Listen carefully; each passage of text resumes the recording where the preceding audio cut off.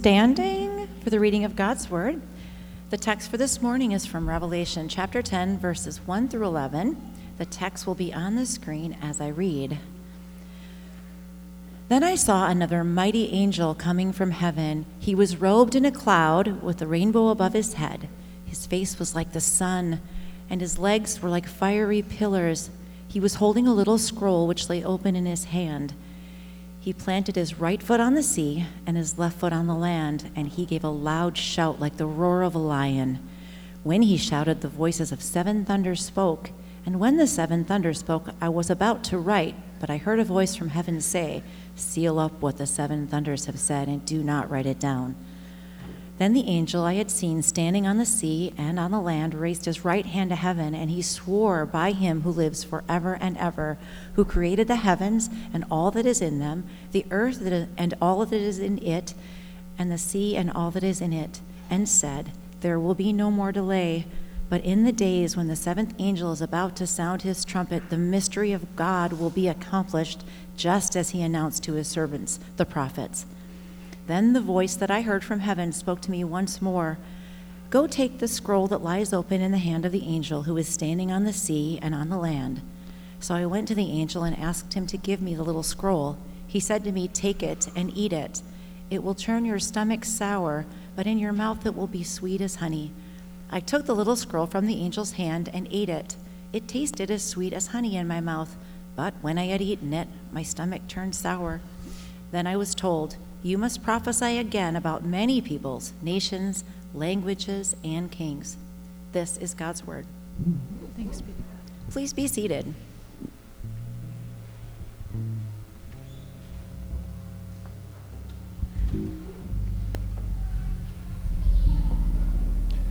Well, you can see all the kids are being dismissed at this time, so I think second grade and under are running away from the frightful appearing, or something like that. I'm Jason Anderson. I think I met half of you. I'm the pastoral resident here at Trinity City Church. I've been here since maybe March. We've been here since March, so we're glad to have been here this past month.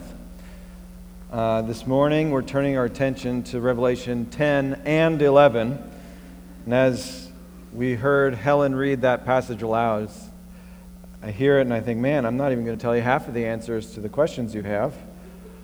But that's okay, just go talk to Brian tomorrow.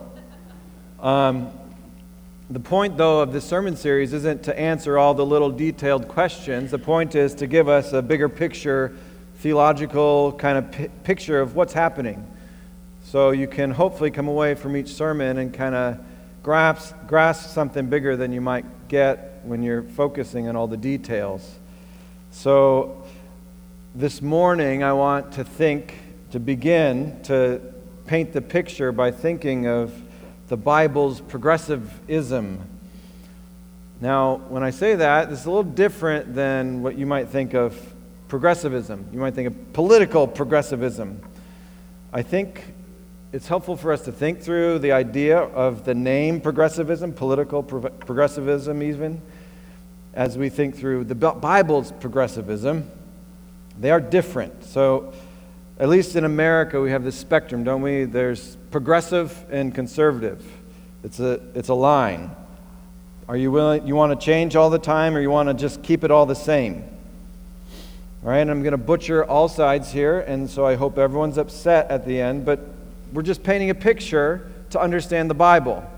So, if we think of conservatism, right, in the end, again, this is butchering it because it's simplistic, is they're preserving a certain dogma.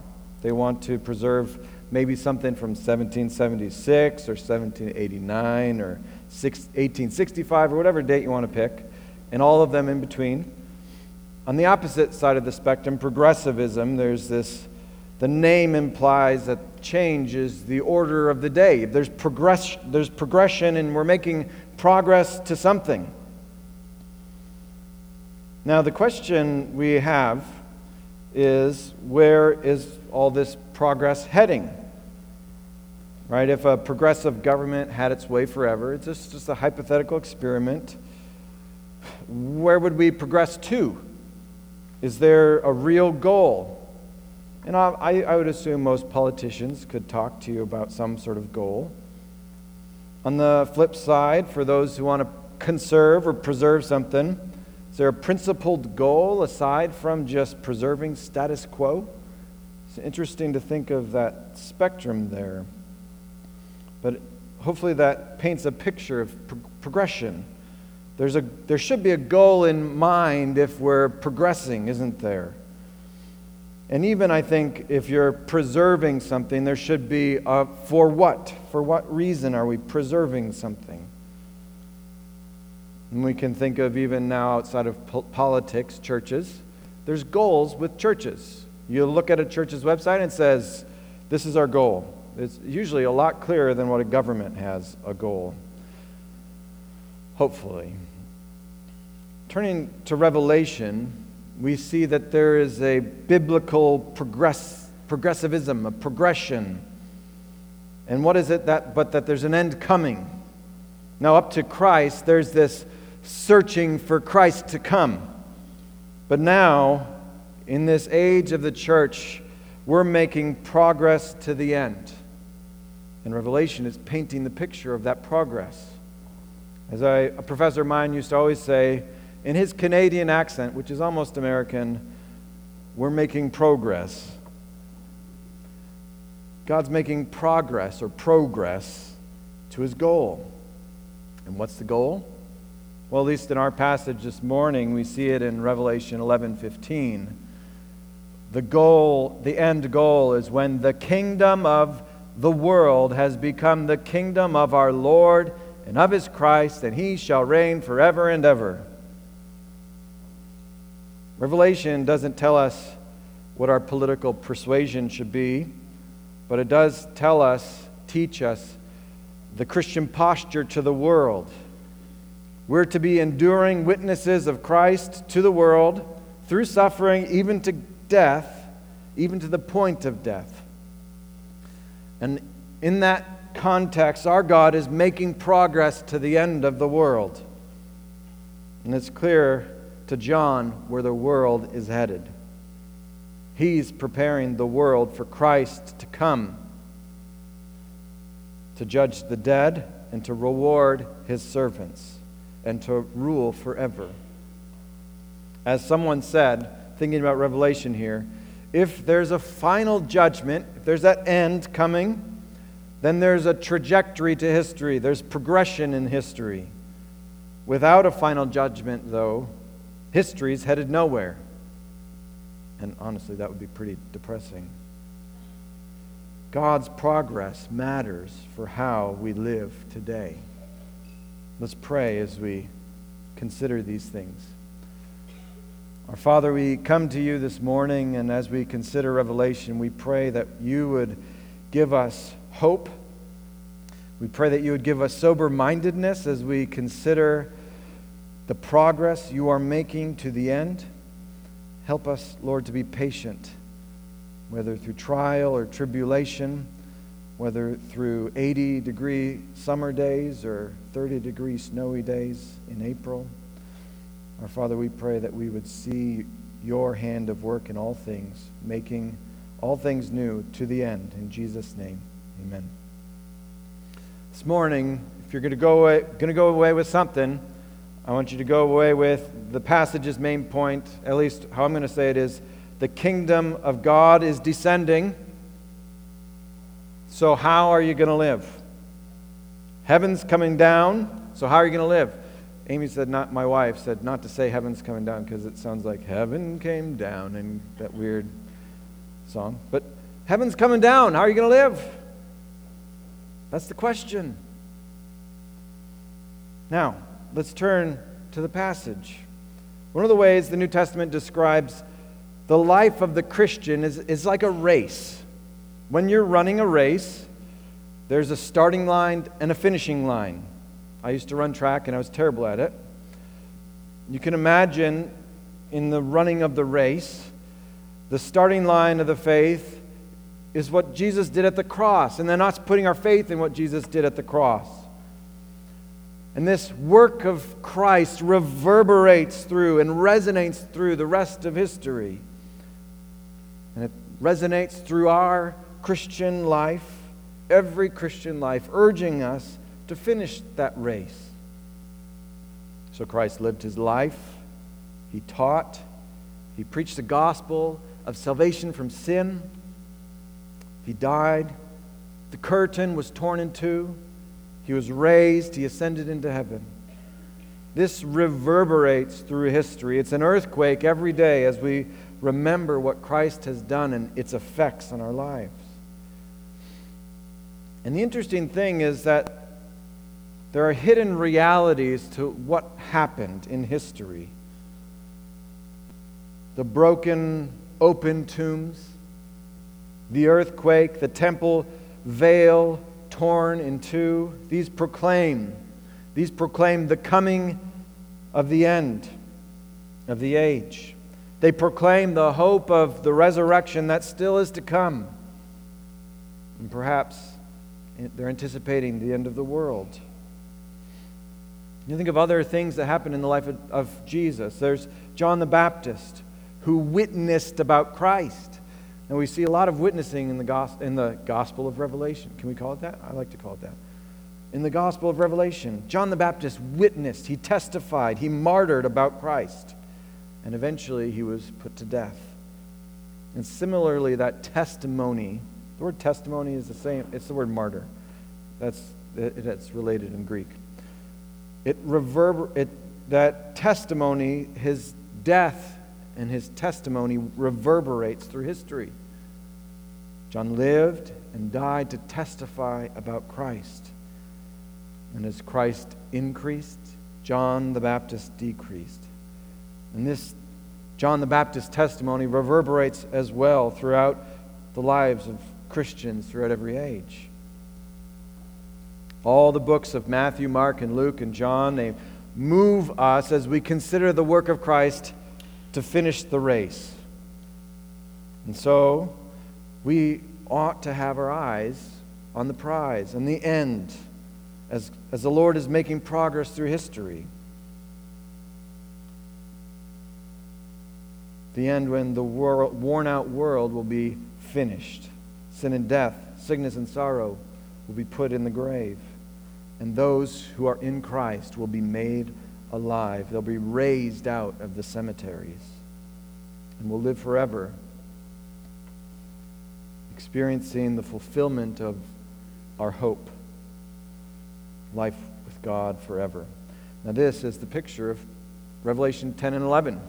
Even with all the imagery, that's at the end of the day what's happening. There's trial, there's tribulation, but there's testimony, and there's anticipation that one day Christ again will come to rule forever. Beginning now in Revelation chapter 10, we get what some people call an interlude. It interrupts that flow of the 7 trumpets. If you remember a few weeks back, Brian preached on 6 trumpets. Well, chapter 8 and 9, there's these 6 trumpets, and at the end, we kind of feel this invitation. Mankind should repent because of the trials, the tribulations, the suffering. And yet they did not repent of the works of their hands, nor give up worshiping demons. There's this invitation, and they did not respond to the invitation to repent. But then we don't see the final 7th trumpet until chapter 11, verse 15, where it seems to me that Christ descends and begins an eternal rule. So we have to ask, as we're reading Revelation, what in the world happens in between the 6th and the 7th trumpet? What's John trying to do? What is he preaching to us? At chapter 10, the first thing we see is what seems like a throne of God descending. Now, things aren't all that clear, which I guess is par for the course for Revelation, but we see this mighty angel descending. Who is the mighty angel? I can't decide if it's Christ or his messenger. I don't think we're supposed to or need to decide necessarily, but definitely It's cloudy. There's a rainbow, just like there's a rainbow around the throne of God earlier on. It's like the messenger that God sent before Israel in the wilderness. It's like John the Baptist who went before Christ in the wilderness. It's like Ezekiel's throne descending in Ezekiel chapter 1, verse 28. There's all these imagery that's brought to fulfillment in chapter 10 here. Whatever the angel is, it's accompanied by the Lord of glory. And it's different from Revelation 4 and 5. Because in Revelation chapters 4 and 5, we enter into the throne room, and it's just God's throne room. But here, in chapter 10, the throne room can't stay in heaven. It's got to come down. Get this little picture of heaven coming down here in chapter 10. And John, he's invited to prophesy about it. At first, he hears the voice of an angel, and the voice sounds like 7 thunders. But he says, yeah, John, don't do that. Don't prophesy what I just said. Instead, you got to ingest the scroll. You got to digest it. You got to meditate on these words before you prophesy it. You've got to consider both the sweet and the bitter. That's what we see in verse 9. To me, it seems potentially that like the 7 thunders are related to what John prophesies. Why is this message sweet? Well, it's sweet because it's about salvation. Didn't we just celebrate Easter last week? Didn't we just rejoice in the salvation of God? That's why we sing praise of the song here every week. We don't just sing dirges. I don't know if we've ever sung a dirge here. We celebrate when we see God's mark and seal of salvation on a person as they're being baptized. But it's also bitter because not everybody repents, like we saw in chapter 9. They don't repent of their murderies, their sorceries, their sexual immorality, or theft. And for those who don't repent, judgment's waiting. Now, judgment doesn't happen here. Judgment happens in our passage at the end of chapter 11. This is a sobering thing for John. It ought to be a sobering thing for us too. It ought to temper our aspirations. The way we live in the world, as we hear chapter 10, as we hear chapter 11, as we hear the book of Revelation, is that we ought to be sober-minded, remembering the sweetness. I love sugar. But there's even, I've eaten a lot of sugar this week. But there's a better sweetness in the life that's in Christ. We remember that. But also we remember the bitterness of those who reject His word. And here John is invited, prophesy again. Keep prophesying. Keep proclaiming. Keep telling the story of Christ again. And we too are called similarly to keep making disciples of all nations. Now, as we've read through the book of Revelation from here, one of the questions we've got to ask is, what's the prophecy that John is regurgitating here? He's ingested it, he's digested it, and now he's throwing it up. Where does it begin? Where does it end? I have no clue. Don't ask me. It's not clear, but it seems like it's possible that it begins right at chapter 11, verse 1. So he says, you got to prophesy, John? He says, okay, I'm going to prophesy. Chapter 11, verse 1. Now, as you read chapter 11, and you can go do this at home after church today, there's this cascading of imagery. This is just the best thing about John, and actually most of the Bible. There's, like the rest of the book, we got this Gooseberry Falls of imagery that goes one right after the other waterfall. In some writing, some English professor thought it good to say, don't use mixed metaphors. They're bad. John says, no, I'm your English professor, and you need to use tons of mixed metaphors. If he was your English teacher, he'd mark you down for not mixing your metaphors. probably why he got F's and D's in English. So John gets this mixed imagery, measuring rod. And then he has these two witnesses who are also olive trees, who are also lampstands, right? You have these imagery, but it all crashes together in one big, beautiful explosion that teaches us something. So what does he mean? There's this measuring rod. Okay, he's got to measure a temple. In the Old Testament, God had Ezekiel measure a temple.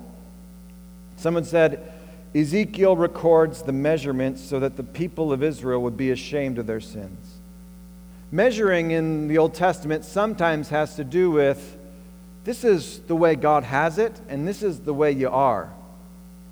You see that in Amos too.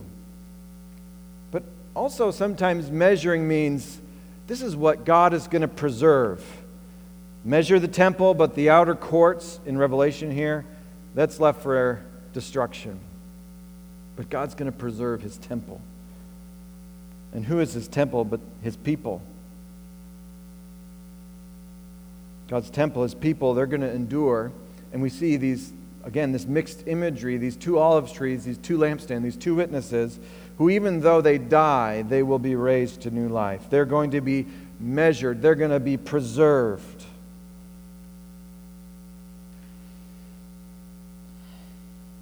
I wonder if what he's doing with these two witnesses is he's symbolizing faithful people of God. Now God says in verse 3 of chapter 11, I'll grant authority. Think of Matthew 28 here. Isn't that interesting? I'll grant authority to my two witnesses. They'll prophesy for 1,260 days, clothed in sackcloth. These are the two olive trees, the two lampstands that stand before the Lord of the earth.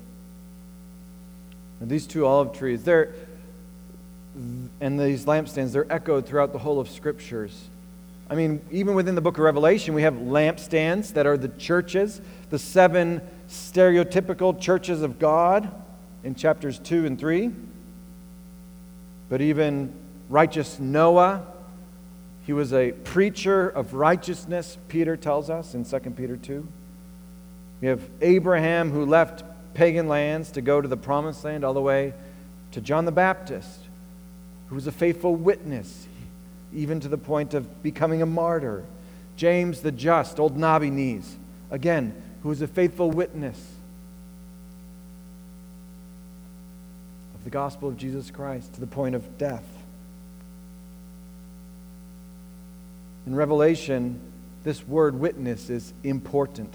This word witness is one that we ought to grasp and carry with us. The Greek word, like I said, is where we get the word martyr. Nowadays, a martyr is usually a person who has been a faithful witness to the point of death. And John mentions that those who have given their lives to witness Christ are going to be rewarded.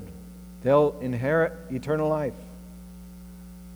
But this is not just the burden of those who give up their lives. This is the burden of every Christian, to bear witness about Christ wherever he's placed us. It's of every member of the people of God in every age, to preach Christ, him crucified, him resurrected, him glorified. This is our sweet Jesus.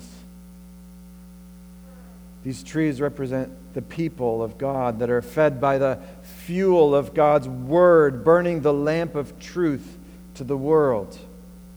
That multi-layered imagery paints a fuller picture than I could ever retell. The point is this: the church is to be sober-minded as their faithful witnesses of God's word in the world. And there's this curious thing that we, the church, have learned to pursue, I think as Americans, but maybe it's probably just across the history of the world. Sometimes we pursue relevance for its own sake. Sometimes we pursue acceptance. I think maybe these aren't necessarily bad in certain context, but I think it would be good for us to take a quieter path, a path of humility. that calls us to faithful witnessing, whether or not we're accepted, whether or not we are fully relevant. We're called to be faithful witnesses where God has placed us. And for a guy like Paul, I think the example in 1 Corinthians chapter 9 is really great for us. Okay, what does he say? For though I am free to all, he could do whatever he wanted. I made myself a slave to all, that I might win more of them. To the Jew, I've become as a Jew, in order to win the Jews. To those under the law, I became as one under the law, though not being myself under the law, that I might win those under the law. To those outside the law, I became as one outside the law, not being outside the law of God, but under the law of Christ, that I might win those outside the law. To the weak I became weak, that I might win the weak. I become all things to all people, that by all means I might save some. I do it all for the sake of the gospel, that I might share with them in its blessings. Do you not know that in a race all the runners run, but only one receives the prize? So run that you may obtain it. You see, the posture is one that we're called to as one of a steward, running to finish the race, steward of the gospel of God, to be a testimony to the people that we run into. We have this precious thing that demands to be shared. If you had an unlimited supply of water in the desert, wouldn't you share it with those who are in need? If you had an oasis of tropical paradise in the middle of Minnesota in April, wouldn't you want to invite others in? I always take as a cautionary tale the church in the first few centuries. Now everyone, maybe you know of, famously of the church in the Roman Empire. By 325, it had grown to be huge, where even it was an accepted religion and it was permitted and encouraged. But across the border, similar things happened. In the Persian Empire, the church grew at the similar sort of pace. However, as soon as 325, when Constantine legalized Christianity, not 325, sorry, a little earlier than that, but what happened? In Persia, Christians became the enemy. In Persia, Christians were counted as enemies of the Persian Empire because they supported the Roman religion. And the Persian church essentially disappeared. You know, sometimes we think, oh, if we're just faithful enough, we can grow the church enough so that we can, be like the Roman church. But what if, at the end of the day, God calls us to be the Persian church? The takeaway is that the progress of church history doesn't always look the way we wish it were. It's not always happy. Actually, sometimes very hard. Sometimes we may be faithful witnesses, and yet it will look like it all came to nothing. We're not always going to be culturally even keel with the world around us, but we are to stand as faithful witnesses of the gospel of Christ in the world to the point of death, just like these two witnesses in Revelation 11. Remember, salvation in Christ gives us what really matters. We may die, but we will rise one day immortal with Christ, like those trees, like those lampstands, like those witnesses who rise on the third day.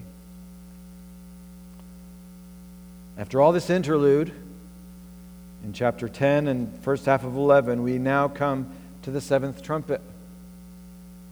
Here we see another picture of the end of the world. John's going around and around in circles, is my thought, in good Hebraic fashion. That's how Hebrews talk. They just tell the story 20 times. That's maybe like my grandpa too. He tells stories and tells the story again and tells the story again, multiple times from different vantage points, so that we, the listener, get it. In here, what do we get?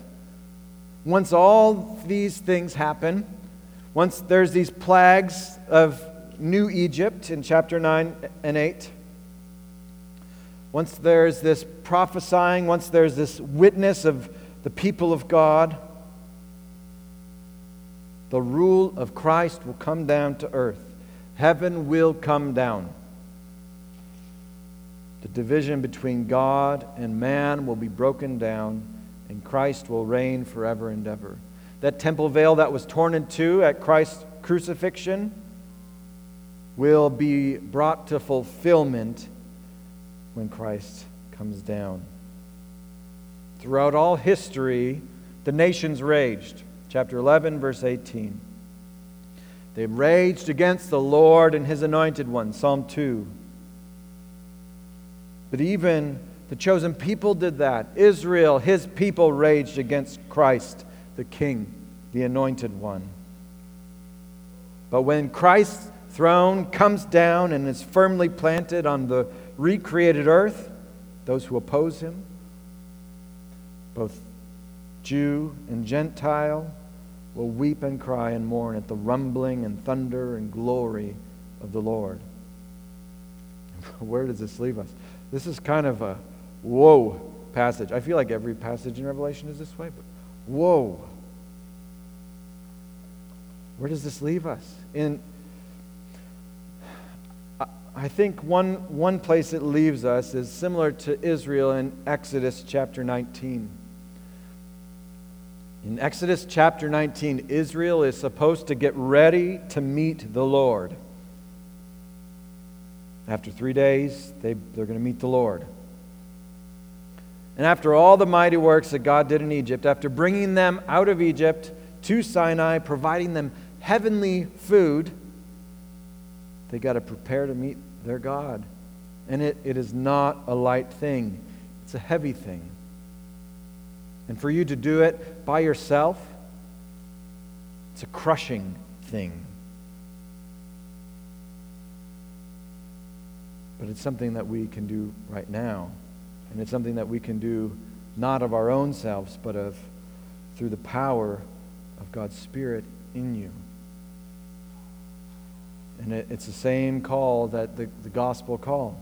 What is preparation but turning from your sins and putting your faith on Christ, falling on Him. He is the one who bore the weight of the cross. He's the one who finished the work of the cross. He carried the weight of judgment. See, the song in chapter 11, verses 17 and 18, it's not just giving thanks to God. It's not just the saints giving thanks to God or the 24 elders. They're also giving this warning. The nations raged, but your wrath came, and the time for the dead to be judged. It's a fearful thing. The world is progressing to the end. Putting your faith in Christ relieves the wrath of God to come. Our reward is a reward freely given by God to those who look to Him in enduring faith. And these are astonishing verses in chapter 17 and 18 to chapter 11. This song it's not one of those glorious revelation songs. You know, we always sing, "Worthy is the Lamb." It's a great song. We don't always sing it, but sometimes we sing it. This is a sober-minded song that reminds us that we ought to be found in Christ. Let me read it. We give thanks to you, Lord God Almighty, who is and who was, for you've taken your great power and begun to reign. The nations raged, but your wrath came, and the time for the dead to be judged, and for rewarding your servants, the prophets and the saints, and those who fear your name, both great and small, and for destroying the destroyers of the earth. The coming of Christ is both a time of reward and judgment. It's one of those kinds of songs that you wonder if we ought to sometimes sing, just to temper our hopes a little, to challenge our hopes a little bit. to sing such sobering words along with the elders, and heaven chastens us to be clear-eyed about us pursuing the prize as we seek to finish the race. And for those who are in Christ, who are baptized into His name, although there's bitterness in that song, there's a sweetness that will linger beyond the bitter judgment. And so this morning, our passage calls us to faithfulness, steady faithfulness. Let's pray. Our Father, we're humbled by these words, and we ask that you would challenge us and empower us to remain faithful. We thank you that Christ was and is and will ever be the faithful one that we can look to. We pray in Jesus' name. Amen.